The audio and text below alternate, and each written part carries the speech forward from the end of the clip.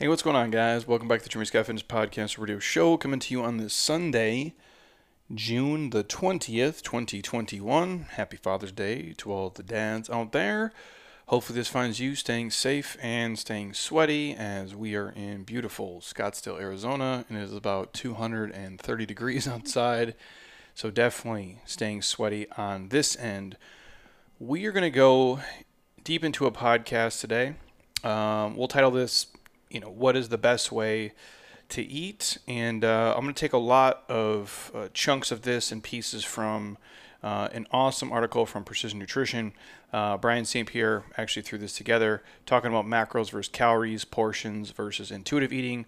What's the best way to kind of watch what you eat on your end? Again, PN puts out a ton of great stuff, super educational. It's a lot to obviously read through and go through. Some people want to take the deep dive, some people don't. So we're going to kind of break down the best pieces of kind of that structure, what I do, what Heather does, what we do together, maybe what we used to do, how we transition to be in this phase of eating now. And again, just finding, what is the best way to eat for each and every one of you guys. So before I jump deep into that, again, the podcast brought to you by my homies at Beam CBD is the CBD product I take every single night before I go to sleep. I take the Dream product specifically. Heather will do an array of things that they offer, some of the oils, the salves for soft tissue. Also the Dream product, it comes in a powder form, which tastes almost like a chocolate cinnamon, like a nighttime drink, or you could do the tablets as well. Again, 20 milligrams of nano CBD. There's melatonin in there. It does not get you high. You do not wake up feeling groggy, but you do fall asleep and stay asleep, which is crucial for recovery, your hormones, and just so you're not like, just a negative, annoying asshole who's overtired. Nobody wants to do that. So this helps me. It helps us. We've had the founders on the podcast. Great guys. If you guys are interested, the site, beamtlc.com. You can put in the code Jeremy Scott and always get 35% off subscriptions, 20% off all the products. Or if you want to try the actual Dream product that I take every single night before I go to sleep, hit us up. And I will have Monica send you a couple packs right to your front door. You can try it and then get hooked up with all the free stuff. Otherwise, the site, beamtlc.com, and the code Jeremy Scott will always get you guys a couple bucks off everything you order.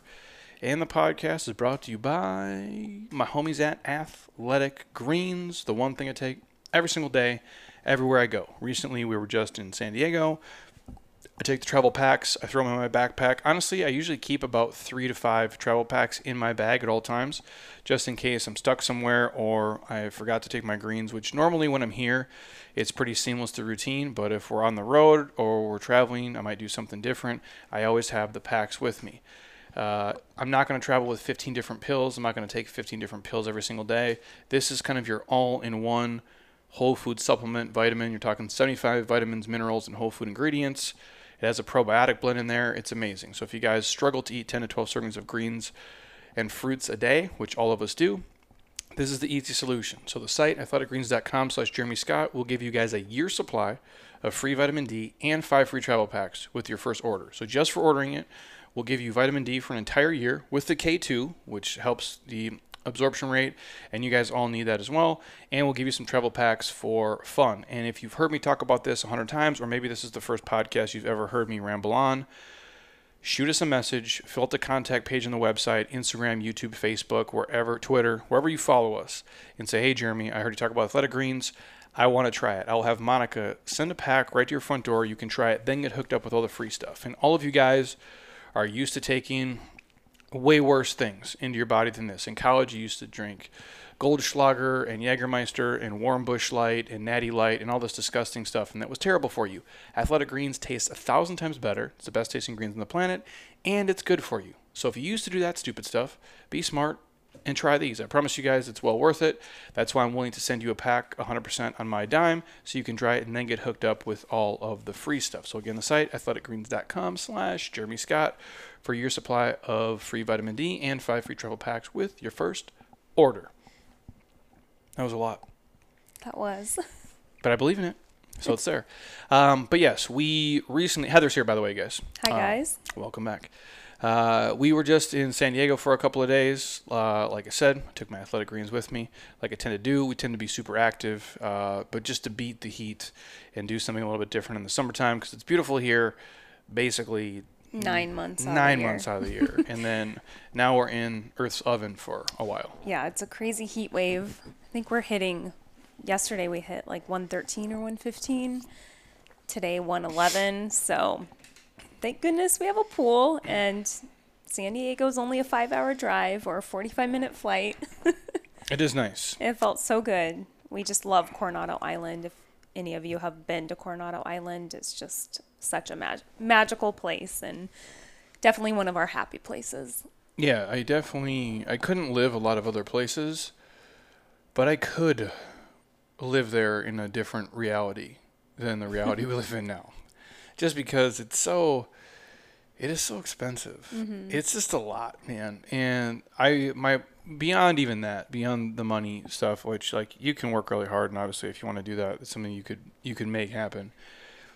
I would hate because there's people like us who come there all the time and like infiltrate it, and they're like, we park in front of people's houses. There's people always walking by. It's beautiful. It's nice. It's small. It's clean. It's like it's really its own little community. It really is. Inside San Diego. It's like this exclusive beach town, but yet tourists can come and go as they freely, and it's just really convenient. And it's so small. It's not so big like where if you're like in LA and you're on the 405, it's like this complete, shit show of traffic. Even though there's obviously traffic on the island, it's very just small. Easy to get around and walk the entire island basically every day, which felt amazing. And the weather was ideal. The beaches are beautiful. And it just was definitely something we needed. We needed to get out of town for a little bit and just kind of reset, rejuvenate, and get back to work. Yeah, it's nice because you can walk from basically one side of the island to the other within a half an hour, which is nice. And you forget, like, it was warm here before we left, but then the heat wave started when we were gone. And maybe it's the same. I mean, I'll never forget, like, being freezing cold in the Midwest. That will always stay with me, and that's why I hate the snow in winter so much. That's just me. Some of you guys love it. Respect. It's like we've lived here for 13 years now, and you kind of forget how hot it gets. I always do. And so, like, it like hits you in your face. That day, we woke up, we walked to the ocean, hung out. It was overcast, which is amazing. Had a long sleeve on the whole time, walking on the beach, nice cool breeze. Basically get back in the car, wearing a pullover, and then we stop about halfway, which is like Yuma. Yeah. And Yuma is about 400 degrees. So you get out of the car. It sucks because like you're in like that middle ground. If you guys are familiar with the West Coast, you drive from San Diego to here, and it's like El Centro, Gila Bend. Yuma is there. If you know, you know. Yeah, and Spaceship Motel you pass by. It's beautiful. But you open up your doors. We stopped at this rest station. You're in the middle of the desert. There's not a blade of grass around, and all it is sun. And you open the door, and it's like 200 degrees. It's like an oven. And you're like, shit. It immediately, like, you go from just being in this happy state and no worries, like island vibes. Vacation mode. And then all of a sudden your mood just completely changes. And you're like, oh, great. Well, so we did our Sunday Advanced Metcon this morning, and one of our guys, Mike Cohen, walked in, and he was asking about it because I haven't seen him since. And he's like, like when you're in your car and you're driving back and you can see the temperature rise so fast in your car, and it feels like it's not real because you don't feel it. You're in your vehicle, the AC's on, but you see it go from 72 degrees to 84 degrees to 96 degrees to 109. You're like, oh shit, now we're in it now. But yeah, it's beautiful here. I love it, but it is a dry heat, but it is still super hot. Right. For sure. So. But I'm glad we've lived our life a certain way, and we always make it a priority to go to the places that we love to escape to in the summer. And I think that's really the best way to do it here is really enjoy the 9 months out of the year. And then when it is hot in the summertime, you can go to those destinations that are perfect weather, summer spots, vacation places. So. Yeah, I've talked about it before. I don't like leaving here if it's for work stuff or anything when it's, February, March, April, May, because it's so perfect every day. It's just Same like here. You wake up, it's amazing. But then when it gets to be 1:15, I'm like, okay, I can take a couple days and head out of town for a little bit. So Now we're back. We are here, and we are talking what is the best way to eat and the best way to figure it out and watch what you eat and kind of navigate down the rabbit holes and finding what works best for you. And before we even talk about any of the tactics and the things laid out here, my honest opinion is food, we have a podcast called, Eating Right is Hard, because it is. It's one of the hardest things you guys are going to do, short of like some real, sad life altering stuff. It's tough to manage it because it's always changing and shifting, because you're always changing and shifting. Your goals are changing. You're getting older, whether you realize it or not. Some things you're going to benefit from. Some things are going to be harder for you. That's just reality of life. And there is no one perfect way for everybody to eat. There is no one perfect diet. There's no one perfect book, one perfect program. Something's going to work. Something will work for everybody. But even that one thing, like what I do today, is not the exact same thing I did 5 years ago. And what I did 5 years ago is not the same thing I'm doing today. There'll be a lot of similar traits. You're going to find something that works for your groove, but you also have to have flexibility and a knowledge base. And that's what we're going to talk about, just understanding that. And that's why I say meal plans suck and they don't work. And we made an entire podcast on that, because if I just typed up a piece of paper, hey, Cindy, here's what you eat on Monday and Tuesday and Wednesday. The problem is Cindy doesn't learn anything. All she is basically just copying and reading what we told her. And if she can't learn anything, the day that she misses 2 meals, or her kids are sick, or she gets stuck at work late, or her flight's delayed, or she has to do something social, now she doesn't understand portion control. She doesn't understand macros. She doesn't understand flexible dieting or intuitive eating. And those things are important, at least when you begin, to try to understand what your triggers are, what things are going to help you, what things are going to hurt you. So we'll go down the rabbit hole here, but just know something works for everyone. But just because it worked for your friend doesn't mean it should work for you. Just because it works for your mom doesn't mean it will work for you. And I think we have to be clear on that. And you are going to have to do some homework and diligence to find out what works best for you today, next week, next month, and next year as your goals change and obviously your life changes moving forward. 100%. So with the article from Precision Nutrition, some experts tell you, count calories or meticulously measure every macro. Others will encourage to estimate portions, or you hear a lot now, especially like in the internet world or on social media, about listening to your body, what is intuitive eating, mindful eating. So sometimes the entire health and fitness industry really can seem divided and it can get very confusing, even for me, honestly. But really, everything works. It just depends on what works for you. So yes, calorie counting will work. Measuring macros will work. Tracking hand portions will work. Mindful eating, intuitive eating, it all works. But every method is just different, and then you have to really do trial and error and figure what works for you. So most people don't really realize how much they're eating. Research shows people often underestimate their food intake, sometimes by as much as 30 to 50%, which is pretty crazy. Well, and what I'd say is when you begin, you do have to have an understanding of macros, and you do have to have an understanding of portions. This is my take, just coaching people for the last, 15 years. Have like that baseline. You have to start to understand, again, I'm a fan of all these things. I'm a fan of intuitive eating. I'm a fan of portions and macros and the mindful stuff. But intuitive eating doesn't work if your intuition sucks. Saying if you don't have an education base, well, I'm going to eat, 7 cookies today, 2 bags of chips, and I'm going to get my chicken breast, and I'm going to get my that stuff's all cool, but you have to understand what is going in and kind of what is coming out, at least up front, to know if I do 6 tablespoons of peanut butter, that's calorie wise way worse than me eating a Snickers.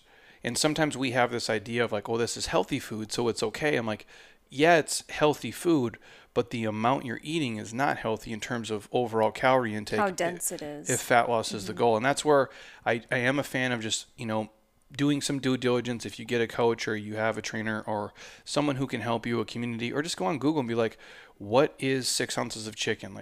If you can get a visual of that and understand how many carbohydrates are in a banana. Just some baseline stuff, at least of the things that you're going to eat. Not that you have to memorize every single food, but know what's a protein, what's a carbohydrate, what's a fat, and how much is in what you're actually intaking. And if you go to the article, Precision Nutrition's website or Instagram, they have some great infographics to really look at each of these methods. But I'll just explain each method just so you have an overall idea and definition for those that are confused about each style. So method number 1, with calorie counting, you have a set number of calories to eat each day based on your height, weight, age, activity level, and goals. With macro counting, calories are divided between 3 main macronutrients. So you got your protein, your carbs, your fat. Alcohol is also a macronutrient and can be tracked if you desire to do so. It's like the redheaded stepchild of macros. And then method number 2 is hand portions. So like I mentioned before, or Jeremy said, Google what that looks like, but use your hand as a personalized portable portioning tool. So you're not actually measuring your food, but rather using your hand to gauge portion size. And because each hand portion correlates to a certain number of protein, carbs, or fat, this method counts calories and macros for you. So like for you guys, if you wanted to do, and again, I think if you're starting, I would say get something like MyFitnessPal, plug it in there. Now, if you have like some eating disorder or some other issues, this is not for you. This is just general information. So don't message me and be like, well, Jeremy, that would mess me up.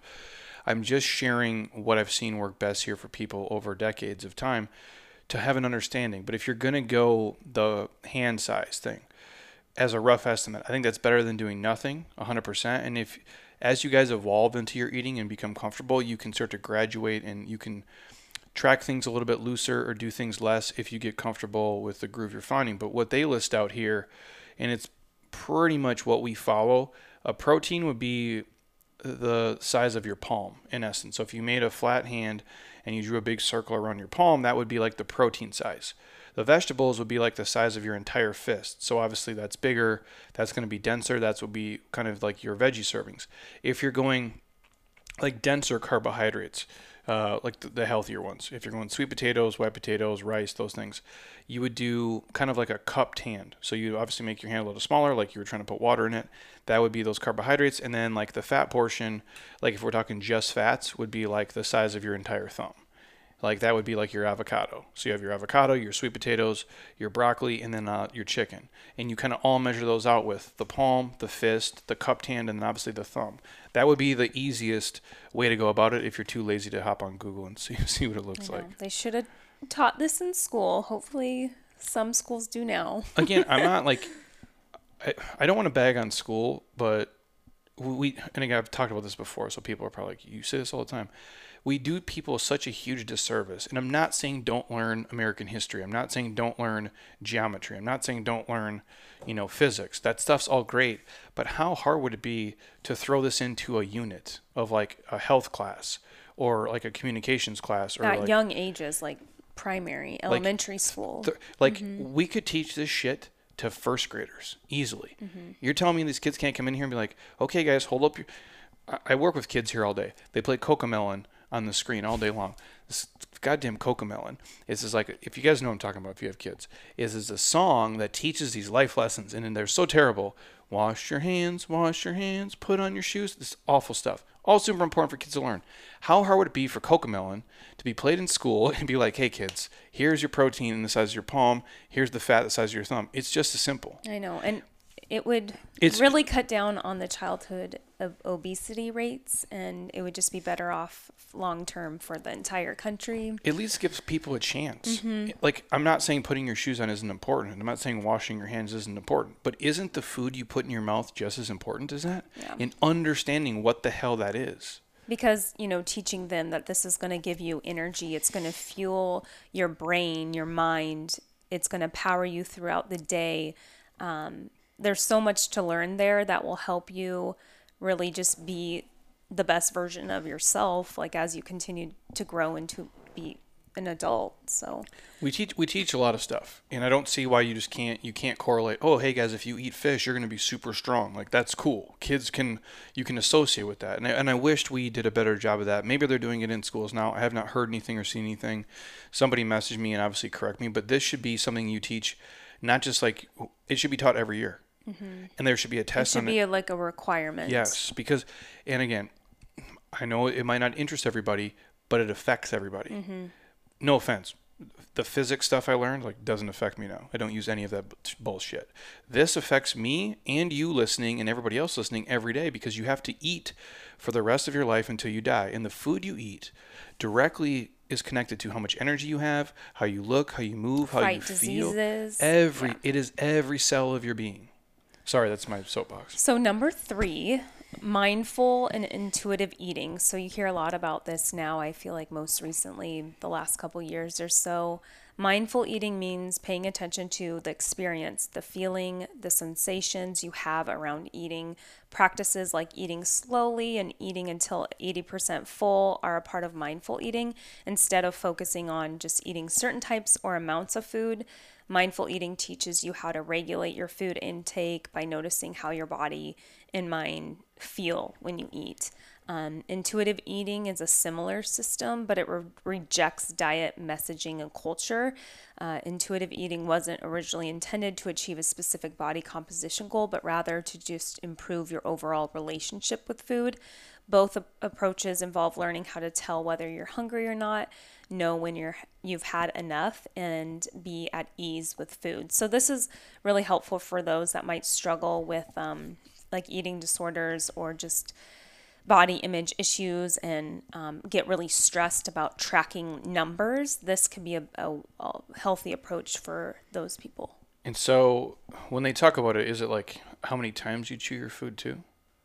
It can be. I remember David Jack told me a number. I'm going to read through. There's a Healthline article that's pretty good about food chewing, where they say 32 times is the average. And so I'm going to read through this really quick. One common piece of advice is to chew your food an estimated 32 times before swallowing. It takes fewer chews to break down soft food and water-filled foods, for example. So foods that are hard to chew, like steak and nuts, may require up to 40 chews per mouthful. Where foods like watermelon and things, you only have to chew 10 to 15 times. But on average, 32 times is how much you should chew your food before you swallow it. Now, how many people do you think actually do that? I don't. Like when you're with somebody, I mean, and you're mowing down shit like fries and pizza or whatever. It's like when we watch our dog eat like human food. It's like it's like a chew or two, and she just swallows it. And you see people do that too. And I don't think you can be mindful or even like appreciate it if you're not fully chewing it. And I don't want to go super deep down this rabbit hole, but I'm going to a little bit. For you guys listening, and I think this is interesting stuff, the benefits of chewing your food. It's obviously the first step in digestion. So chewing and saliva breaks down and mixes the food together in your mouth, and it makes it go down the esophagus a lot easier when you swallow. And then obviously your esophagus pushes the food into your stomach. Your stomach then holds the food while it mixes with enzymes that continue to break the food down so you can use it obviously for fuel. And then when the food's digested enough in the stomach, it moves into the small intestines where it mixes with more enzymes. It continues to break down, and the nutrients from the food are absorbed into your small intestine. And the waste is sent to the large intestine known as the colon, and the leftover waste comes right out your butt. Pretty sick. I like the sound effect. Yeah, that's our budget's getting a lot bigger here, so we can do sound effects now. But I thought that was kind of cool, actually. Yeah. And I do think the digestion is probably better. And because again, when you eat like steak or chicken or something, your body has to liquefy that. Break it down. And if you're eating humongous chunks of it, I have to imagine it's a much bigger pain in the ass for your body to actually do what it has to do. If I'm guilty of eating really quickly and not slowing down when I'm hungry, like after a really hard workout or something like that, and you're just like, you hit that point of, I am so hungry, I need food. That's when I need to watch it, because I can like consume my meal so quickly, and then I'm like bloated and I feel like I'm full. And so you have to do what's best for you. And well, they say too, there's a lot of stuff here. I'm just going to roll through this since we're on it. Like when you don't chew your food enough, they say it can lead to digestive problems like bloating, diarrhea, heartburn, acid reflux, cramps, nausea, indigestion, all of these types of things. So I'm sure there's a lot to be said about it. And again, I think we should appreciate food and eat it. Obviously, it's just for fuel, and sometimes it only takes me all of 10 minutes to eat, but I still look forward to it. Like it's a thing that I still get enjoyment from, even though I eat food for fuel. I don't eat stuff that I hate just to get the macros in or the micros in. And there's also, research and information out there about like not being distracted when you're eating, so you can be very mindful, and that actually will help you identify, okay, here's when I'm full, or oh my gosh, I ate too much. So for example, like not having your phone, looking at your phone while you're eating your lunch is like a big one, which I'm guilty of doing at sometimes. And so just like slow down, be present, and then you'll be able to really identify your hunger cues and your level of satisfaction and things like that. They do have just a couple of digestion tips I'm going to read through if you don't mind. Yeah, no, that's great. I think it's helpful. Some of these, I don't think I'm... Jeremy, both of us have digestion struggles, so... Who doesn't, though, really? I feel like most people do. It's so common. I just don't think most people are even aware of it. You know what I mean? Like, I don't think again, we don't have these conversations and teach us, hey, Roger, how many times did you shit today? Yeah. Like, we don't talk about that with people. Are you constipated? Like, yes. Can you? Or it's, opposite. How many times are you supposed to go to the bathroom? Mm-hmm. How many times should you go every day versus I should go every day? Should you go at the same time every day? What should the consistent... I've done a whole podcast on poop, actually, by the way. Like, if you guys want to listen to it. And there's book. There's a great book, Everybody Poops. It's a bestseller. But should your poop... They did share that in elementary school where I went. See, that's what I'm saying. Like, at least... But it's like a horse poops, a cow poops, you poop. Like, I get that. But most people don't know, what should the color be? What should the consistency be? Mm-hmm. If it sinks, if it floats. I mean, we could talk about poop all day. I've learned a lot of things. Not by choice. It's just it comes with the territory of what we do. But if you're looking to have better digestion when you are eating, and I know this is not related to the actual topic today, but these are all helpful things. I think a lot of you guys can get something out of it. If you drink 30 minutes before or after you eat, but not with your meals, that can increase the efficiency of your digestion. And I tend to notice if we're out to dinner, it's probably different, which is rare. But if it's my normal life, I drink all the time, then I just eat the food, and then I'll drink something after, but not typically as I eat. Or maybe take a sip or two of something, but I don't pound 30 ounces of water when I'm actually eating my food. Mm-hmm. Then they say don't drink coffee right after a meal. They say that can speed up your digestion and send you to the bathroom. No shit. And it can also cause heartburn and from the acidity of it, and again, I never do that. I know some people do it at dinner, like a non-caffeinated. I'm not a fan of that personally, unless I really do want to take a dump. But most of the time I don't have to. So they say avoid fruits and processed sweets right after a meal. The sugary foods are digested quickly and may cause gas and bloating. Good to know. It says eat more fermented foods like we've talked about before for you guys, sauerkraut, pickles. These things contain digestive enzymes and their beneficial bacteria helps absorb the nutrients into your body. And eating things like that can reduce the symptoms of IBS, allergies, and the different things you have going on. And then the one that I am a fan of is going for a walk after a meal, which can speed up the rate of the food. I love a digestion walk. It helps the food move through your stomach and it aids in the digestion. And the last thing, obviously, using probiotics, which obviously is in Athletic Greens. So if you don't take one, at least you're going to get like 7 billion of a couple different cultures in there. Bifido and lacto are obviously in there. But they say take probiotics. It'll help a ton. And obviously the things you guys already know, poor sleeping and eating habits can throw your digestion out of whack, especially when you guys travel. So taking like obviously a greens, that is a probiotic in there, made up of healthy bacteria, can help you guys basically reset your digestive system to get right again. And I would urge everybody that's why I talk about Athletic Greens as much as I do, and taking a probiotic and eating foods that have these enzymes in there, like, again, the fermented things, the kraut, the pickles, the kefirs, the real yogurts. Those things are great. Kombucha, yeah, that's huge for me, especially when I travel for work, which I haven't done in like the last year, but in a normal world, I was travel every month, and so I always took athletic greens packets, made sure I had probiotics, and that was just so helpful with my digestion issues when I travel. And I'm going to start traveling again here around the fall, early fall, so I'll definitely have to continue to stick with that routine.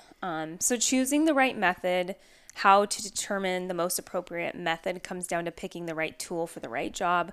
You can do this by asking this question: what problem does food monitoring help me solve? So think about why you want to manage your food intake. Maybe you want to lose weight, get healthier, better understanding of your eating habits, see how your diet affects athletic performance. Maybe you want to look better, achieve a specific body fat percentage, improve your relationship with food, work on eating behavior and food awareness. So it really just depends on what you want to accomplish and what approach may be more appropriate than another one. So just kind of list out those goals, and then you can determine which method you want to try.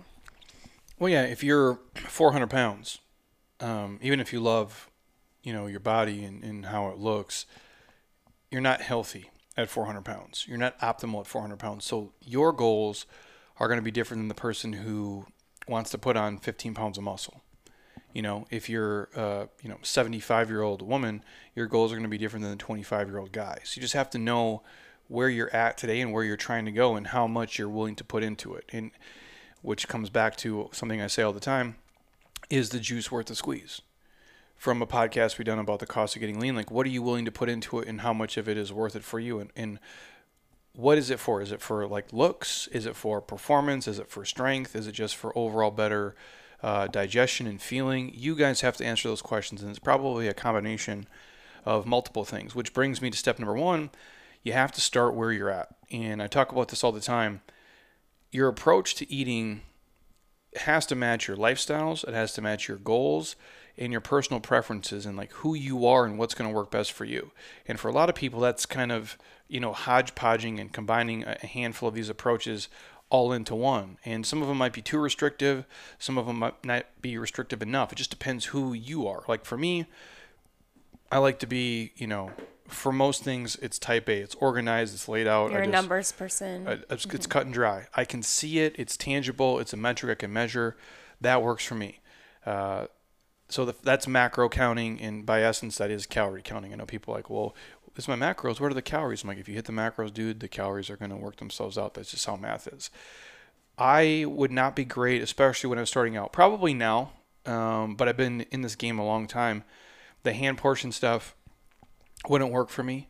I would lie to myself for sure. I'm sure I would eyeball and make things bigger or smaller based on what I wanted to eat in the moment. And the intuitive eating and being mindful probably wouldn't work for me at 4 years old. Today, I think so, but only because I have the base built, and that's, what's best for me. For some of you guys, as you go through it, you're going to find your rhythm of what works for you. So it's like, is it, and it can be a combination. For sure. What, the article too is mentioning. It can be, and that's what basically you and I do now, is a combination of some of the methods. Yeah, I don't track macros at all, ever. I can't tell you the last time I logged food in my MyFitnessPal. Probably, 7 years ago, maybe. But again, I did it for 5 years in a row on pen and paper before there was MyFitnessPal. So this huge spiral notebooks. And that was when I was trying to gain size. I'm an ectomorph, super skinny kid by nature. And it took me a long, now I'm older and I can gain weight. But when you're young and you're a dude, it's hard if you're my body type. So I'd write down everything like, okay, 6 tablespoons of peanut butter, a cup of orange juice. Like I would just eat everything I possibly could. So I'm like, if I can get over 4,000 calories and see where I'm at. And I think that's the big key is you have to track the food intake, at least up front for a lot of people, to determine like what's a good starting point. Like to where you're really at. What are, Because you don't know until you track it, and then you can go from there. Yeah, well, it gives you at least targets, right, that are going to hold you in check as you kind of move through. You set a baseline is what you're doing. And so if you're a person who can be consistent tracking the food for, a week or 2 weeks or whatever, you can kind of see, okay, am I gaining weight? Am I losing weight? And if not, then you can adjust based on that. And some of you will be able to do that with the portion size and with the mindful eating. But for a person like me, the tracking the macros was probably ideal. And as you guys go through it, if the macro stuff is too regimented for you, you feel like it's too restrictive and it's too much work, you could, do it for a little bit, back off of it, and try the intuitive kind of mindful stuff. But you have to pay attention and have a level of body awareness that's a lot higher than if you're just tracking macros. And so what I mean is you have to really understand, like, what are the cues that, am I really hungry or am I thirsty? How do I feel when I eat this food versus that? And how do my clothes feel? Like things like that. You probably have to eat slower than faster. You probably have to set down and set some time. Okay, I'm really going to eat. I'm going to be mindful. I'm going to chew my food at least 32 times. And you're going to have to stop, and I say eat slower because what happens is when you eat like as fast as humanly possible, it's like taking shots at the bar, right? It's 10 o'clock and you got a little buzz. You take 4 shots and you're like, oh, I'm fine. You take 2 more. And then all of a sudden it hits you like this wave of like, oh, man, I'm trashed right now. That's how I think about eating super fast, because you're shoving all this food in your body. It doesn't even have time to register that you're full. Like it hasn't even gone through all the process. And all of a sudden you're like, oh shit, it feels like, you're pregnant and you're going to shit your pants. Nobody wants to do that. So I would say eat slower if that's the route you go. Understand your cues. And when you eat real food, you tend to self-regulate, and stop when you're maybe 75, 80% full, and then see how it goes from there. And understanding your activity level, if it's performance based, or if you had, a really heavy day of working out and you were burning a lot more calories, then yeah, you're probably going to be more hungry and you can eat a little bit more versus a day that you just did mobility and walked or something like that. And I think we have to be aware of that too. And that brings it to step 2 when you're monitoring and you're adjusting.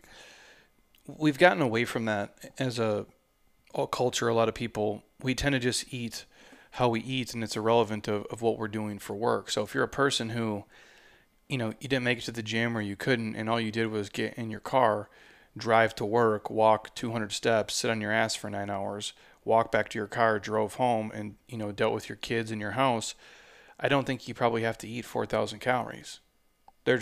You haven't created a demand for it. But if you're out, like you woke up, you got your workout in, you walked around at your job a little bit, you came home, you played with your kids, and you went on a digestion walk at night. Okay, that's going to, you have to monitor and adjust those things based on what you're doing and what's going on. So when you're tracking your food, obviously you're mindful of it, but a lot of times, even the best tracking things are not always accurate. They can be off by quite a bit. And that's the tough part. So I don't want to say you have to be so crazy and weigh and measure all of your food. Some of you guys might benefit from that. Some of you guys might not. But just know when you're tracking it, it's giving you a range, a roundabout number that you're going. And you might be off with your portion sizes. That's why I say it's nice to know. Like when I talk about peanut butter so much because it's hard. Like we both overeat on peanut butter. I'm way better now. Yeah. Well, so are you. Yeah. Way better. Like. But you just bought some the other day, and I was like, oh. Yeah, but dude, we used to eat that in a day. I know. We used to eat a jar in a day, and now it's like way over a week. I'm a big fan of the individual packets. That's great. And that's what I'm saying. Like, if you're a person, you're a nut butter person like us, and you'd see like, oh, it's Justin's almond butter, and you could eat it in like an hour. Get the individual packets and squeeze one of those out and see what it really covers. Like if you're going to put it on rice cakes, that's basically what we do, or eat it with like a fruit or something. Take one of those packets, that's 2 tablespoons of peanut butter, almond butter, squeeze it out, spread it on something, and all of a sudden you're going to say, holy shit, that's not much peanut butter or nut butter at all. I've been putting on 3-4 times that every time I eat. So I thought I was eating 200 calories. I've been taking in 800 calories. And that's where it lets you guys start to be closer in terms of accuracy and tracking. But the apps will be off a little bit. Some things you plug in will be off. It's not the most important thing. Consistency for you guys is obviously the most important thing that you're going to do. And when you track what you eat, regardless of like how you do it, whether it's the portion sizes, it's mindful eating, if it's macros, you just have to eat real food, and you got to just be really diligent about what you're doing and go by how, you're moving, you go by how you're feeling, and then obviously you can measure the weight on the scale. Like, am I losing weight? Am I gaining weight? Am I maintaining weight? Do I feel good when I eat this? Do I feel bad when I eat this? And then simply, obviously, just adjust based on that. until you get obviously the desired outcome. Like I'm at the body fat range I want, I'm looking, I'm moving, I'm feeling the way that I want to. And now I've found what method works best for me. Right. It's all about just educating yourself and then using those skills that you've built over time to get to the sweet spot, which is step 3. And that's what I say to you before I even move into it. There's no exact 100% way to predict how many calories your body's going to need every single day. It's always going to be changing. It's always going to be moving. But these tools are going to give you a way better estimate to kind of shoot and see what's going on. So you can obviously optimize your food for fullness, for satiation, satiety, for energy. And that's going to obviously be individual to the person. And I have to say this, when you guys are doing this, it's okay to take a couple steps back before you move forward. And a lot of people join a program like, oh, well, it's 50 days of this and I got to lose all this weight in 50 days. Who gives a shit? If in the first 10 days you didn't lose any weight, but you really started to understand a baseline, this is the time where you might take 2 steps back to take 20 steps forward. You're slowing down the process and you're learning how to fish as opposed to someone just handing you fish. You're introducing positive, healthy habits little by little. It doesn't have to be like one major big change. No, and I think that's the key, is just really slowing things down and learning things. We want to find something that's sustainable for your lifestyle now and teach you a set of skills you can take with you for the next, 3 years, 13 years, 30 years. And so you can start to evolve and change and learn, this is the best way to eat for me now today at 22, but now I'm 32, it's a lot different. And at 42, it might change because your goals might change. Typically the kids who come in here that are 18, 19, 20, 21, 22, they're eating like canes and shit and like out like eating Chipotle every single day, and they don't track macros, and they go to like the yogurt places and that's fine. Chalupas. Yeah. So, I don't even, do you want me to say it? No. I'll say it right now. So inappropriate. This is ridiculous. Don't eat chalupas either, or any of these types of things. No, my point is, before you distracted me by being a butthead. Sorry. These young kids will do that, but they're not going to do that 10 years down the line and 20 years down the line. And so what works for them, because they're going to practice, they're running around, their metabolism's on high, their hormones are, through the roof, they're basically on steroids, naturally, they're going to be different than the 52-year-old person. But I do think it's important for them to start to learn and to understand at a young age, here's what we're doing. And above all else, I'll always say this, real food is always going to serve you guys best, because you're going to self-regulate with real food.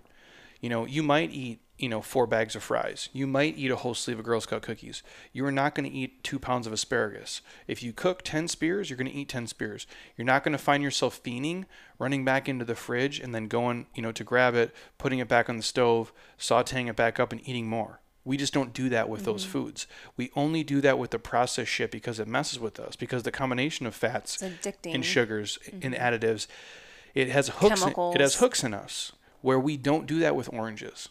It's just not how we roll. And you're just going to feel so much better. Like, you're not going to feel like you're sick, like physically ill, when you stick to just majority of the time eating real food. So. And that's really the point I'm at now. Obviously, I'm older. My body's not the same internally as it was at, 16. And I'm not willing to feel as shitty as I used to feel. And most of the decisions now I make, I'm like, okay, if I eat this, what I think even before is like, how am I going to feel afterwards? In an hour, in 10 hours, in the next 24 hours, and 48 hours. That's how I try to make all the decisions. And I don't always make the right decision. But 99 times out of 100, I'm doing that now because I'm like, I just don't want to feel shitty. And then it robs you of like the whole day because you just feel so sick. And that's all you can think about. You don't have as much energy. You're lethargic. Your bathroom schedule is off. I don't like feeling less than optimal if I can help it. Now, obviously, if you have like a sinus infection or allergies or you get food poisoning, something, but I'm talking about the things you do to yourself. Why would you want to move and feel like shit because of something that you're eating and drinking? It's like in your control. It can't possibly taste that good. And that's easier said than done, though. For sure. It's super hard. It's very hard. And I sometimes will still make a wrong choice. I'm like, oh, I can eat this. It'll be fine. And then you're like, oh, I'm like, fuck, I can't. And then I I'm getting what, but again, this has been an evolution for so long. That's why I say for you guys, you have to find a rhythm. You have to have some body awareness and self-awareness, and just do an audit when you eat. When I eat pizza, I feel like whatever. When I eat cookies, I feel like this. When I eat, fish and sweet potatoes and asparagus, I feel like, and so that's where you're starting to like, okay, wow, this is really what's worth it to me. Not that you can't enjoy those foods, but you have to understand what the cost is, and you have to find obviously your sweet spot. So obviously as you guys reach your goals, you can at some point transition to like self-regulating. And that doesn't mean you have to forget about calories and macros and hand portions, because if you've learned those skills, you're going to have them with you. Mm-hmm. You're going to have a better sense of what your macros are and what macros are in 10 ounces of bison, and what macros are in 3 apples. And you start to understand how many calories you're taking in. And you're estimating, but you'll find a rhythm. Do you eat 2 meals a day? Do you eat 3 meals a day? You understand portion size. Grams of sugar is huge. Oh my God, dude. Most people don't even understand that. And I love to focus on that, because you still can eat carbohydrates, but just pay attention to how much sugar is in everything and what you're consuming. Well, and you should, like, I don't see like people like, oh, you shouldn't eat fruit. That's fucking bullshit. No. Like, why would I want to live in a world where I can't eat a banana? I know. It seems like misery. Like, again, I need to say this to everybody. I don't know what diet you're on. I don't know, like, if it's keto or how many, carbs you're trying to eat or not eat. And if you want to spend those on cookies, that's fine too. I'm a fan of, if it fits your macros and flexible dieting. But no one ever got fat from bananas. Nobody. I have never met anyone who's come in here and said, Jeremy, I got 60 pounds to lose.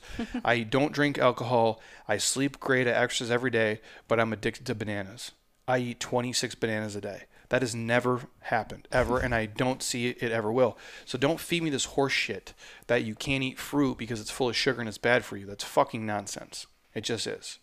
You need to be mindful of how much you put in your body, but that's usually not the thing that's tearing you down. Right. You can't add the M&Ms and 2 bottles of wine with your fruit. That doesn't work. Mm-hmm. If it's just a fruit, you're okay. And so as you guys do this, there's an evolution that you're going to go through. And that's when you start to become what I call like a health person or a fitness person. You have this increased awareness of your body, how it looks, how it moves, how it feels, and the food quality you're putting in. That's why I always beg on real food. And you might not actually go out to dinner and put a piece of fish on your palm, but you can eyeball it. You look at your plate and you go, okay, that's about how much protein I need. And so you start to have these internal guidelines as opposed to all the external guidelines that you guys obviously used to use.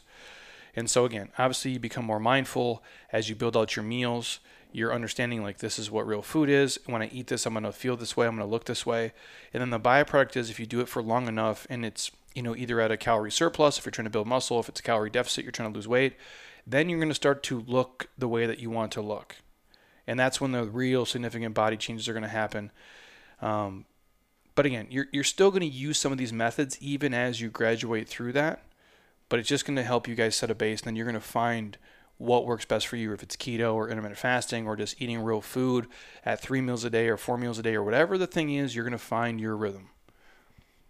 Yeah, and it's taken me years to understand my eating habits, my triggers, educating myself, applying various methods to just see what works with my own lifestyle and goals.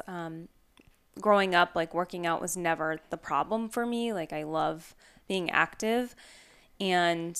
But at the same time, I was never a genetically thin girl. I have more of a stronger athletic body type, so I always had to work for it. And growing up playing sports, loving the outdoors, helped me a lot because, I started playing soccer when I was like 5 years old, all through high school, on competitive leagues. So I'd be playing year round, and which helped keep me from gaining a lot of weight. But at the same time, you're eating for performance. Like I just remember, the team, we would stop, we'd be on our way traveling to a game, and then we go to Subway, and I would eat like a whole foot long sub. And I like never do that now. Would you get the chips and the drink though? Oh, and the yes. cookies or no? Like the whole package. Now think about that. Could you imagine doing that today? No. Like if we stopped like on the road and like, hey, I'm gonna get Heather a foot-long sub and some chips and a drink. It actually sounds real cookies. good right now. No, it sounds amazing. But it's just weird like that you did that as a young kid and now you don't. Yeah, and so So then, I get into college and then I start packing on the pounds. Like, I struggled, obviously, you're partying all the time. You're overeating on crappy processed foods because it's cheap and you have no money. What are you drinking those days? A lot of water? Not a lot of water. No. What was Some Bush Light. There you go. The good stuff. Yeah. And so, then I started having issues with like binge eating or stress eating, like emotional eating. Because what would you do? Like when in college, like you go out on Saturday night. Yeah. And you drink too much. Back to back. So you drink too much. Do you go to sleep hungry or do you eat at night? No, and eat. We come home, me and my roommates, and we like literally eat pizza or bake like a cake. No joke. Like funfetti Yes. was our thing. Your go-to. Yeah, horrible. So then I was probably like my heaviest senior year. Did you ever put a pizza in the oven and fall asleep? No. Because it turns into a little black circle, by the way. Because it gosh. just keeps cooking and cooking it. But you'd wake up the next day and what would you do? Work out? I was always active. Like I feel like I would always go to the rec center and that helped a little bit, but obviously not enough. And so once I got out of college, I realized, okay, I need to figure this out because I accepted a job, my first real career, moved out to Arizona. I was doing an office job 5 days a week, sitting on my butt and not being super active. And I'm like, I really got to understand the nutrition side because with the hospitality industry, you're entertaining clients all the time and you're going out to lunch all the time or happy hours with coworkers. And so I really needed to figure out what would work for me now that I'm like entering adulthood. With the best food and the best drinks, by the way. And it's always free. Yeah. It's the best stuff you're exposed to. It could be so easy to be 300 pounds if I worked in hospitality. I know. I would not be this person. Yeah. Sorry to interrupt you. It's always a struggle. But I've learned a lot over the years. I still have my challenges, though, and I'm not perfect. No one is. I'm human. But so I met you, and then it was like you were starting to get all these different nutrition certifications. This was before he started the business, is when I met him. He had a regular corporate job. And then I started like learning more from you, but also like researching on my own and educating ourselves. And then you opened the business like a year later. So then it was even more so because you're working with clients. We started like transformation online coaching programs, which I would join, and that helped me a lot to understand my own, macros or calorie ranges and depending on my goals back in the day. And we just got to meet so many like smart fitness professionals, in my opinion, the smartest people like in the industry and just here from doctors and physicians and nurses and medical with people. like Kim, who's a nutritionist. Oh yeah, and we have a great network. So like if I don't know something, we could ask, and I would urge all of you guys to do the same thing. Like if we are an outlet for you, that's great. But when you start to hang out with fitter people and healthier people, you start to, iron sharpens iron. You start to kind of do what they do, and you learn from them. Whether you're leading from the front sometimes, or sometimes they're leading you, but you can ask questions. And ours was even like way before that. It was like, yeah, I'd understand body manipulation, how to track macros, and how to like look a certain way, but not understanding the power of all the vitamins and minerals and micronutrients. And that typically comes from people who are in the game and doing it for health reasons first and vanity reasons second, which a lot of young people start out in fitness, and I'm generalizing here, to just be ripped and shredded or leaned or toned to look good, but don't give a fuck about the internal health stuff. And I think if you can master the internal stuff, the external stuff's going to come. Right. And now I would say at age 35, I have a combination of my eating style methods. Like if I really was planning to do like a big event, then I would track my macros because that's just the quickest way for me to hit a goal. But I also can struggle with that and be too hard on myself. So I like to have a good idea of how many calories I'm consuming each day based on my activity level. Definitely I've been doing more of the mindful, intuitive eating approach and listening to my hunger cues and figuring out, how hungry I am and based on how much food I'm going to consume. So that's been working well. What else? So, back in the day, like late 20s, early 30s, I kind of would get more obsessed with like the fat loss percentage or the number on the scale, which I've gotten a lot better. I do like to do it every now and then, just check in with myself to see where I'm at. But I want to just focus on being strong, healthy, both physically and mentally, and just continuing to feed myself, fill myself up with like nutritious foods for optimal health, and just energy is huge. Well, yeah, and when you guys eat, like, food is important and it's vital, but how you look is not everything. And a lot of people get really wrapped up in that. And I get it. You got weight loss goals and fat loss goals and muscle building And goals. being a female, it's just constantly, I feel like, on your mind because of we're But you we're have women. but you have to just approach it from a standpoint of like, I'm going to be really healthy. So I'm going to do something that makes me feel a certain way every day and helps me get better quality sleep and helps me with stress management and helps me have a better outlook and mindset for life in general and just about my body and the food I'm putting into it that allows you to move regularly so you're not dragging ass. And not hating your life if you're restricting constantly all the time. Because I think if you do that, you go so far the other way. And a lot of people will do things like that where they're so restrictive during the week and they're depriving themselves of what they eat. The calorie count is too low, the macros are low, and they're kind of disguising it as like, oh, I'm doing amazing and I've been eating perfect. And it's so restrictive and they're just looking for this release, right? And so maybe like Monday and Tuesday and Wednesday and Thursday, they're perfect. And Friday, most of the day, they're perfect. And then Friday night comes, and they're like, fuck it. And they eat whatever, and that bleeds into Saturday. And then Sunday, they wake up kind of feeling like shit. And they're like, well, fuck it. I'll just start on Monday. And all that hard work you put in is basically erased with a surplus of extra calories. And a lot of people are guilty of that. And I am too. Like, it still happens to me now, and it can be very frustrating. I get, just mad at myself when I do that. So it's just know, like, you're not the only one.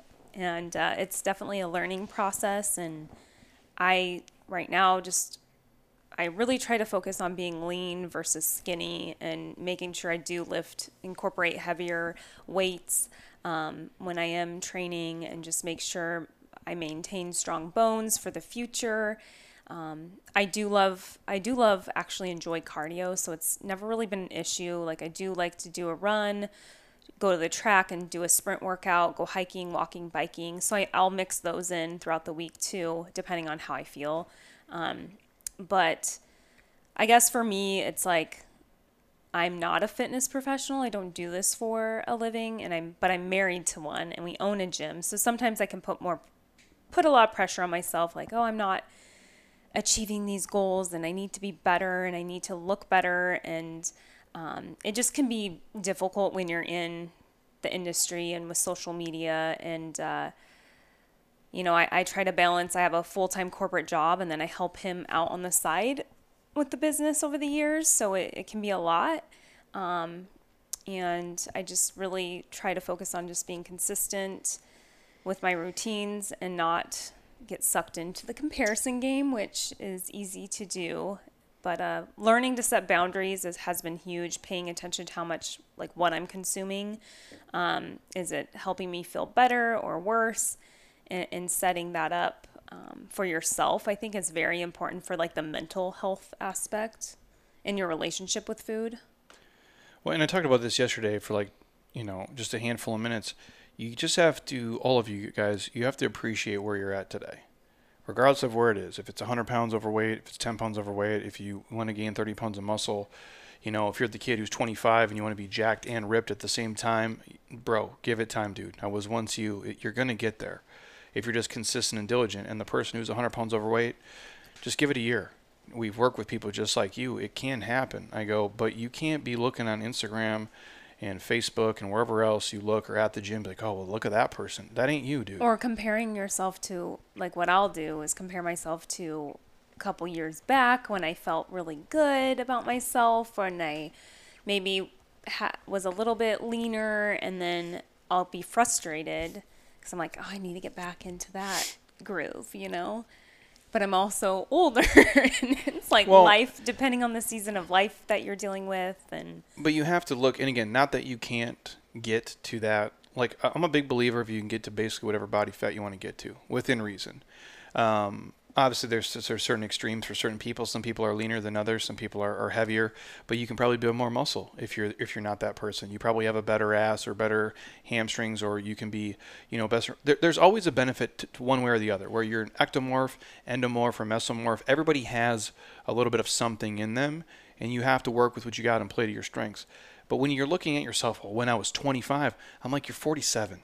You're not 25 anymore. I'm sorry. Like, yeah. get over it. Yeah, dude. Like, when I was 15, I could play 7 basketball games in a day, play baseball for 7 hours, ride my bike everywhere. I could run around. I could do everything, and I wake up the next day and do it again.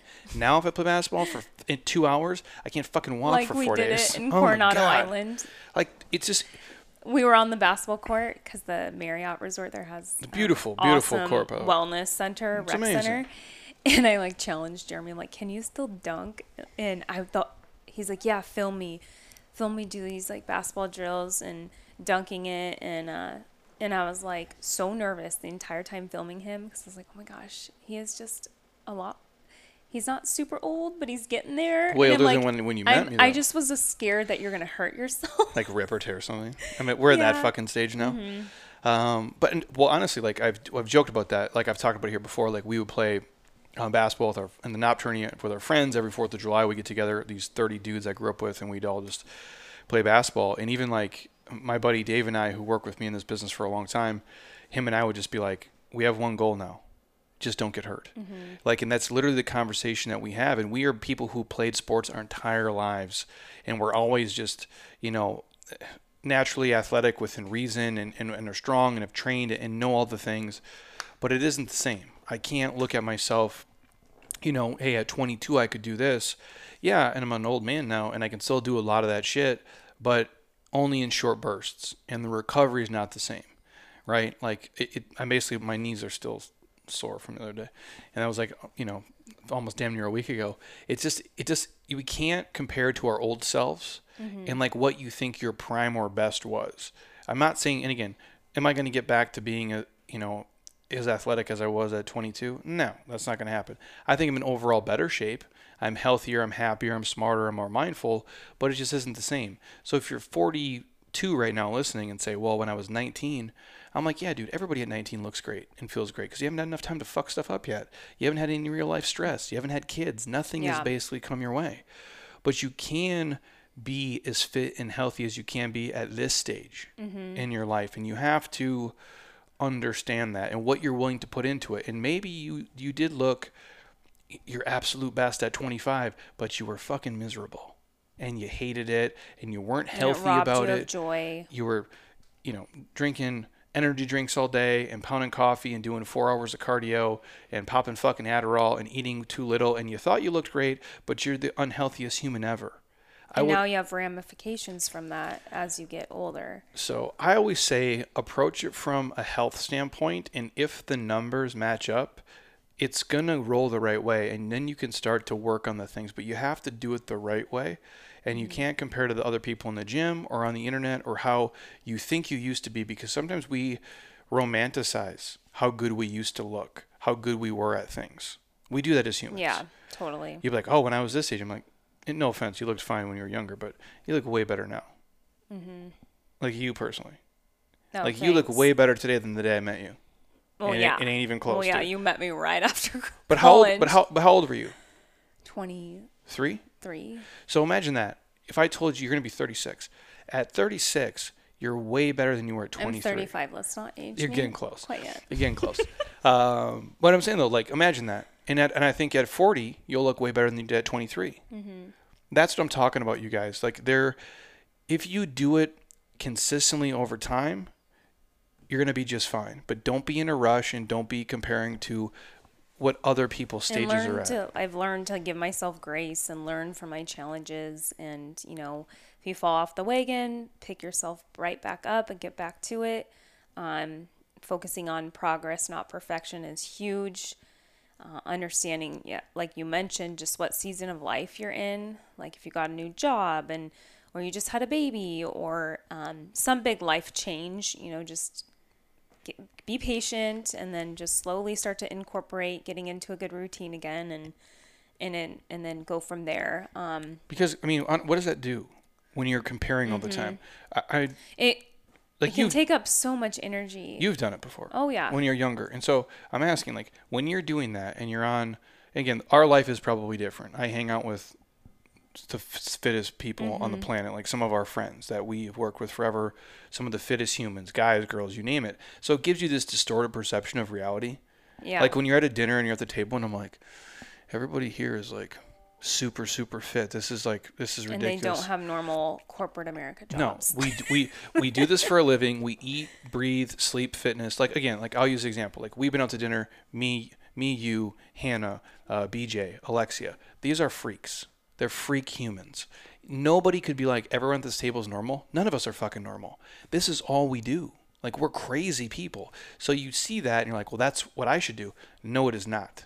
I'm the first person. You do not want to do what I do. You do not want to eat and train the way that I do.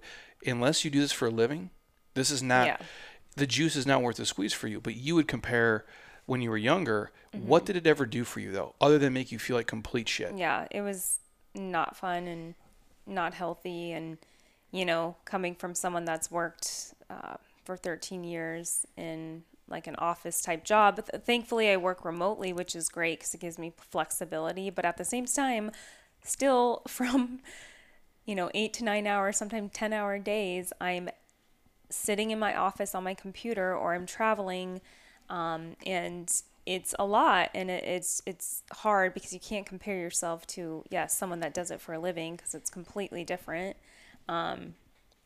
So I've learned to just accept that. And but that goes with everything in life. You guys, your body is the same as when you do it with your neighbor's house, when you do it with somebody's car, when you do it with their vacation. It's just, you're never going to win. It's only going to make you feel like shit. It's a lose-lose situation, especially with your body, because there's so many things that go into it. I could talk about this all day long, and I don't know how many fitness people are real about it. Like, I try to be as much as I can. Like, I do this every day, you guys. I literally created an environment that would allow me to be successful doing this. Like, everything I've done is revolved around this for so long. I don't even know how it would be if I didn't do it, and how to be normal. And I don't, I think we all have like some kind of eating disorder. I feel as healthy and as best of a balance I have now than I think I've ever had. But with that said, for sure you would do. Yes, but I'm super mindful of everything I eat and drink all the fucking time. Yeah, you're a creature of habit. I don't ever mess up if I don't want to, and it's very regimented. But I also come to a building that I bought that I filled with all the shit that I want to work out with, and a huge part of my day is coaching people in fitness, taking them through workouts, then working out myself, and then filming workouts for all of you guys. So literally my entire life revolves around it. It'd be like me trying to go to like Heather's job and logging on and being like, that's my point though. I could do Heather's job so terribly they'd fire me in a fucking week. She could come here and she wouldn't be fired. That's what I'm saying to you guys. Like, you could all come here and you wouldn't do this as well as I do it, but you could do it. You know what I'm saying? Yeah. Like, I can't do your job. I don't walk into an attorney's office and be like, I want to be the best attorney in 6 months. But that's what people say when they come in here. Well, Jeremy, I'd like to look like you in 3 weeks. I'm like, well, fuck, dude. So would I. Like, I'd like to master everything else too. Come back in 13 years and then it's tough, put right? in the work. Like, and that's why I say you can't compare to the things you see, because a lot of times it's that person's entire life and existence. This is how we make money. Most of you know me from the shirtless guy on fucking Instagram or Men's Health or whatever. So that's what has to go into it. You don't have to compare to that. You're much better at so many other things. And I have to throw that, because a lot of people will make it seem like, oh, you can do this in 6 months or a year. You can't. It takes real time, effort, sacrifice, and dedication. And you can get to be super healthy and fit for whatever your ideal is, but that's not like anybody else's. Right. Do you want to touch on like what you eat in a day on average? I know you've done a podcast recently. Do you want to do yours first? Sure. So we got some questions about it, and I think in one of the last podcasts I didn't really have good specifics to lay out there on that episode. So basically, real quick, I wake up usually at 6 a.m. or before.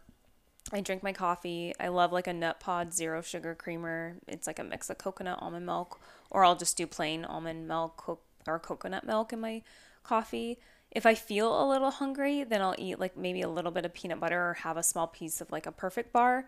But most of the time, I just do coffee, water. Then I head out to work out early in the day before I start my work day.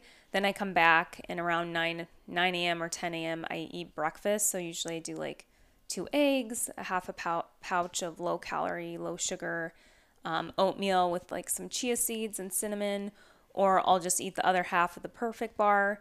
Sometimes I'll do like add chicken or turkey sausage if I've had a really heavy workout, or sometimes if I don't feel like eating food, I'll just do like a green smoothie with athletic greens and JLab protein powder, and then I'll just have that for my meal. The days that I do make eggs or have like chicken sausage or something like that, then I'll just do athletic greens with water and lemon and just drink it plain. And then I'll do lunch around like 12, between 12 and 2, depending on my work schedule. Sometimes I have, especially now, a lot of like virtual meetings during the lunchtime hours. So what I've been doing lately is just running over to Salad and Go. It's like a healthy drive-through nearby near our house, and so, or Chop Chop, and I'll get like either a healthy bowl, filled with cauliflower rice and veggies and chicken or shrimp or turkey, or I'll do a salad from those places, or just make one at home. Jeremy bought the egg wraps, which are great, low calorie, high protein wrap. What are those? What is I don't know what the brand brand called? name is, but it's at Sprouts. And then sometimes I'll buy the Siete ones. They're like made with cassava flour. So those are great to fill with like meat, veggies, whatever you like. And then I'll usually have like a Kavita low sugar kombucha sparkling beverage that I enjoy. And then I always like a little something sweet after. So either some mixed berries or like a dark chocolate cup. If you know the Perfect Bar brand, they're so good. They're found in every store in like the refrigerator section, usually by the produce or by the kombuchas, but those are awesome. Dark chocolate sea salt? Yeah, the dark chocolate peanut butter cup. I think those are better than Reese's, dude. I really do. Yeah, so I like those better than Reese's. Yeah, and then if I need a snack, some days I don't, but then I'll just do like veggies, hummus, cauliflower dip, or pickles, peppers, cucumbers, carrots, things like that. Healthy deli meat, or maybe just like a handful of almonds, cashews, or do like a rice cake with nut butter. Just giving you some examples. And then lastly, for dinner, I usually eat between 5 and 7 p.m. Again, I'll make either a healthy bowl filled with cauliflower rice, veggies, chicken, shrimp. Jeremy either will grill some nights. So I know someone asked a question on like what's our standard go-to dinners. So he grills all the time. So grilled steak, carne asada, salmon. We'll always do some sort of veggie on the side, like a Brussels sprouts or asparagus.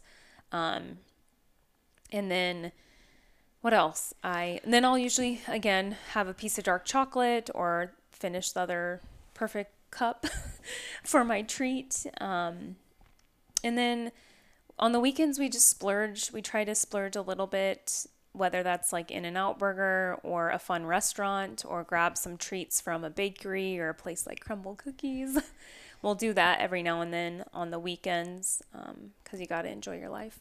And I guess for me, my weaknesses is definitely wine. So sometimes I need to be better about moderation with that, because I don't want to ruin all the hard work that I put in with my fitness.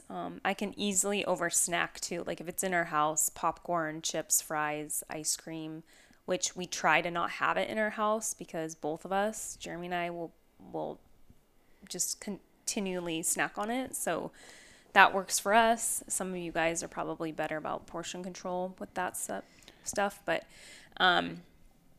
that's basically it. I've just learned throughout the years what foods make me feel good and what causes issues. Like I mentioned, I have some digestion issues and I don't want to feel in pain or sluggish or just gross. I've been tested for food allergies before, so I highly recommend that. I'm gluten sensitive, dairy sensitive. So majority of the week, I really try to limit my dairy and my gluten too. Oh, the wraps are Egg Life is who makes them. Oh yeah, And they're great. They're literally they make a bunch of different ones. I just got the basic ones because I don't know what they throw in everything else, but it's Basically an egg white wrap. that's essentially it. They're 25 calories a wrap. They're 5 grams of protein. I can't see the ingredients, but it's basically like just whatever the binding agent is and egg whites. There's no gluten, there's no shellfish, there's no fish, no soy, no milk, no tree nuts, no peanuts, no wheat. Basically, it's essentially just egg whites. And it's easy to wrap stuff in them. They're actually pretty good for what they are. But we just started doing those the other day, which are nice. Mm-hmm.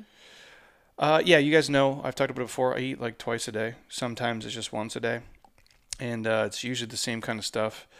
If it's eggs and like another kind of protein, like whether it's like a ham or a steak or ground turkey or something, chicken sausage thrown in with it.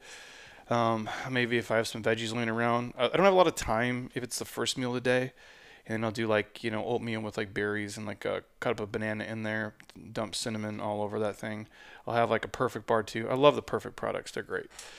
They're addicting though, so be careful if you buy them because it's easy to eat like Multiple. more than one, and they are pretty calorie dense when they start kind of adding up. And then dinner, that usually second meal is my bigger one usually. So it depends. If it's like I do a lot of steak, I do like steak. Again, like she said, we'll do salmon, we'll do veggies, Shrimp. yeah, depending on the cauliflower, rice, those things. We do this place called Bowl of Greens, which is it's a ton of food they give you. Yeah, bowl of greens is great for dinner too if you're on the go and you don't have time to make a meal. Yeah, basically they just give you like a half a pound of chicken. It's like marinated chicken. It's amazing, actually. Yeah. And then like the most amazing hummus, like garlic hummus, and Their veggies are good. their sweet potatoes Whatever are really kind of good. rice they put in there too is awesome. And I try to get the rice if it's after I worked out, so I'll throw that in there. But I eat probably, a pound and a half of meat every single day for sure. So that is a lot for a lot of you guys. But again, I'm a bigger person, so it works for me. And then the carbs, I just kind of go, based on what I did for the day and how I'm feeling too. Because some days like I'll go and I might not eat enough, and the next day I'm like starving way earlier than normal. But I don't eat breakfast. I don't really eat lunch. If I eat twice a day, it's usually between probably 2 o'clock, and then the last meal is like maybe 8 o'clock. So that's usually my window. And I like to eat more at one time as opposed to just the smaller meals because I'm not good with snacking. Because once I start eating, it's kind of like an avalanche, and it just kind of all goes downhill from there. And that works best for me. If we do other stuff, we try to do single serving things. So if we buy Perfect bars, we buy like maybe a box of 4. Or you'll buy, 2 bananas or a couple apples. Yeah, because if it's there, I'll feel like, okay, I can just keep eating it. And that works best for me. If we do buy things like, rice cakes, I'm pretty good. I don't eat more than like 1 or 2 at a time. I was going to mention that we go to the grocery store a lot Every throughout day. the week because we don't like to just stuff our fridge and our pantry with like all this bulk food. First of all, I'm really picky about like my produce and my greens and all of that. I want it to be fresh, and I feel like after a few days it's kind of like gets gross. So we try to just do that, and that also helps, I guess, maintain portion control too a little bit. Well, yeah, when you don't have And lying around all the time. no, and I like the single serving stuff, like where if it's even Power Crunch bars, like you just have a couple. There's not, 4 boxes. I don't do like the Smart and Final or Costco route and Sam's Club. That's way more economical for sure. And we don't have kids, so it doesn't make sense for us. No, but it would cost me way more. Like if I had a giant box of like goldfish sitting in it'd be terrible. Because I'd want to dig my little greasy hand in there. Cereal. Grab, oh my, there's no way. Like I just can't. It'd be really hard to be around it. If it's open. If it's not open, I'm okay. But that's what we do. And then we have to actually go out and grab the stuff if we need it, which is annoying for sure. But you're way more mindful of what you eat. And I think your food quality is probably better because you're making it in real time. You enjoy it. You appreciate it. It becomes this process. And I found, obviously, like, this is the oldest, obviously, I've ever been. And overall, in terms of, like, being lean and having muscle and feeling good, like, I feel like this is the best shape I've ever been in my life. And I'm the oldest I've ever been. And that comes, obviously, from, training forever. But just being so much more mindful of how I eat. And even when I don't eat stuff that's perfect, it's so much better than it used to be because I'm really understanding if I eat this, I'm going to feel this way and this is what's going to cost me. And we don't keep stuff in the house. If we like get chips or something, we try to buy like the smaller bag of chips. And like if it's popcorn, like the individual bag. So you have to actually feel like a butthead because you made 6 bags of popcorn and ate all 6. Or So like the ice cream bars that are like the healthier brands. Enlightened They're like individual packets instead of buying like a big pint tub of or, ice cream. or even real ice cream. Yeah. And you just start to feel better when you do things that way. But it all comes down to what you guys can do with your lifestyle and your family and your kids and the things that. But you have to, and again, I'm not a parent, so I'm not going to tell people what to do.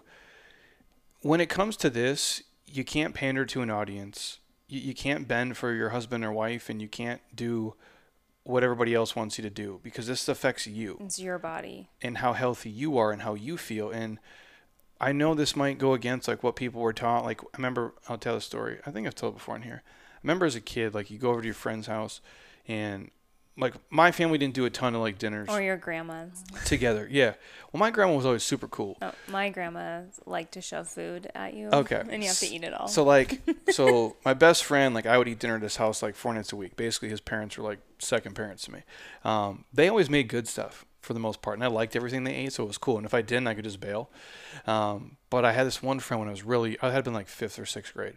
And we were friends with him. And his mom made spinach lasagna. And I mean, my God, that's the first time I sat somewhere and I gagged and choked down every fucking bite of this disgusting ass spinach lasagna. And it was so horrible. And I'll never forget it. And I remember I went home and I went to sleep and I woke up in the middle of the night and I'm just puking my ass off as a little kid. Now, I don't know if it was from that, but let's, maybe some food poisoning. Call a spade here. And I literally have not ate lasagna since. Wow. My entire life. Not even not in Italy, not anywhere. I didn't even try it. It's off the table. And my point being is I'm not a fan of like when you show up somewhere and well, everybody's eating this. You don't have to do it. And you don't have to partake and do it the way that they're doing it. There's a lot of people who push drinks, which I think is fucking ridiculous. There's a lot of people who push food on you. But your goals aren't their goals. Your body type's not their body type. You don't digest and process food, and you're not on the same schedule. You're not in the same routine as they are. So it makes zero sense for you to always pander to an audience. I'm not saying you can't go to a barbecue and enjoy yourself. If you want to do it, that's fine. But it's okay to say no. I'm not going to eat all this, or I'm going to eat parts of it if I want to, or it's okay to just like skip it. And it's like understanding that it's respectful because it's respecting yourself. Don't feel like you're disrespecting other people. Like, I get it. Like there's some situations, like for example, in my industry, when you have an executive chef presenting you with a bunch of different food to try, like it is rude to be like, no. Unless they also understand though, if you have a food allergy or if you have a food sensitivity, so they're not going to feel disrespected if you communicate that, which is always a good even excuse if you want to use it as an excuse. What she's saying is lie. Yeah. You guys, lie your ass off. I have, because it can be a lot sometimes, and you're trying to not look rude, but people's perception and people just don't get it sometimes. So just throwing that out there. Because for some people that can throw your whole week off because you have this all or nothing mentality. So if you eat that, then it throws you kind of out of whack, and then you kind of punt the next day or that day. And I don't want that to be the deterrent for you guys. So you have to really understand, hey, and we've done a podcast on this too. If your husband or wife isn't on board, and maybe your kids, you navigate it the best way you can, but you can always be a grown-ass adult and do what works best for you and make something different and eat something different if you need to feel your best. You can't just do what everyone else is doing and expect to have like some magic results. You have to really take a stand here on this. And I don't budge on the food stuff. I don't eat things I don't want to eat.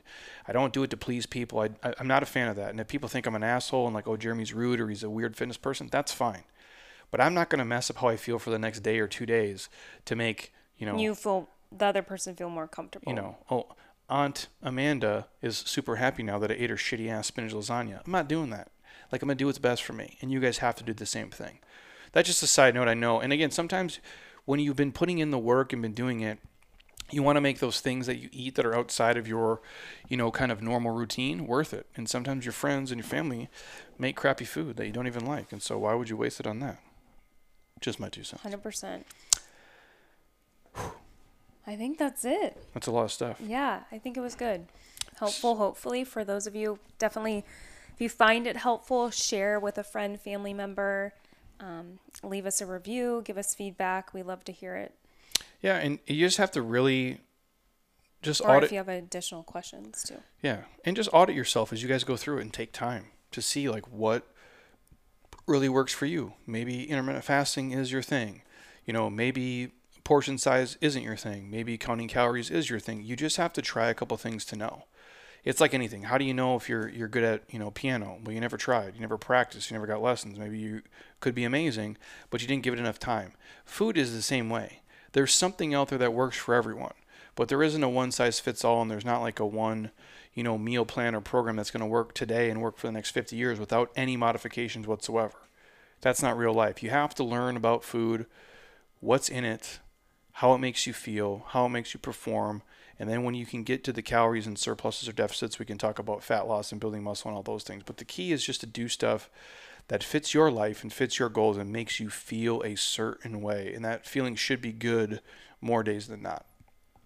So if you guys are on Apple Podcasts, obviously if you drop a 5-star, leave a comment, I'd appreciate it. We do have so many free guides that would help you if you guys need them. Like we have a free macro guide we send out all the time. We have free smoothie guides. We have like a 54 high protein pack recipe guide. All these things are free. I'll try to throw some of them up on Instagram this week for you, but if you want to message us, I'm happy to shoot them over. They're just great resources to help you understand more about calories, macros, real foods, and give you some healthy ideas of how to integrate some of these things into your life that tastes really good, and it doesn't make you feel like you're dieting. It doesn't make you feel like you're being restricted. And that's the key, is when I say find a lifestyle, you're not finding a diet to follow for 22 days. We're having you try to build a foundation of skills you can use forever and build off of it. That's the key for everybody. If it's sustainable, it's attainable. If it's not sustainable, all the results you got from doing this little quick fix, Band-Aid on a gunshot wound protocol, they're going to go as soon as you stop doing that again. Mm-hmm. So we want you to find something that you can do healthily for hopefully the next couple of decades. Yeah, and if you are looking to join an accountability group or, challenge yourself with a transformation program and learn more about nutrition and have a nutrition coach, we will be doing another online coaching group. It's the 47-day, right, in August after this advanced group ends. Is that right? Yeah, we're going to do the next 47-day. Did I write it down here? But that will be the next one later this summer. I want to say like August the 19th or something is probably when, that's July. Hold on. I'm tripping. Sorry, guys. I don't know what month it is. It would probably like August the 16th, I think, is what we have it slotted for. And then again, we go super deep on that stuff. So again, if you guys are interested, obviously hit us up.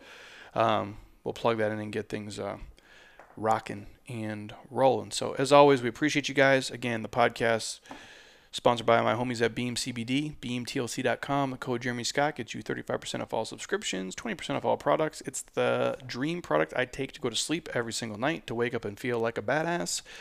And we can send you a couple free packs to try if you hit us up. And then also Athletic Greens, athleticgreens.com/Jeremy Scott gets you a year's supply of free vitamin D and 5 free travel packs with your first order. And it's the greens product to take every single day. The best tasting greens on earth, and it's not even close. You can hit us up, and Monica will send a pack right to your front door. You can try it on me and be like, man, this dude was for real, and then get hooked up with all the free stuff, and you guys can be healthy and happy every single day as you head to train. Again, thank you guys. Thank you. We appreciate you for listening and sharing and all the awesome stuff. But if you have questions or requests, feel free to send them in. And obviously, always you sharing this with other people we really appreciate it. Does a lot for us. And so if you guys continue to listen and share it, we'll continue pumping these out and trying to give you as much beneficial stuff. Tag us in your posts on social media is just an easy way to share it and get the word out about the podcast. Yes. And if you're ever in Scottsdale, message us. If you can stop by and we're here, we're always happy to see people. People come in here every week now, all the time. And nobody's been super creepy yet. So yeah, it's been really flattering, really cool. But if you're a creep, don't come. We don't want you here. So thank you guys as always. And until next time, eat well, train hard, be nice to people. And please, you guys, keep doing shit you love with people you enjoy because your life is too short not to. I'll talk to you soon. Peace.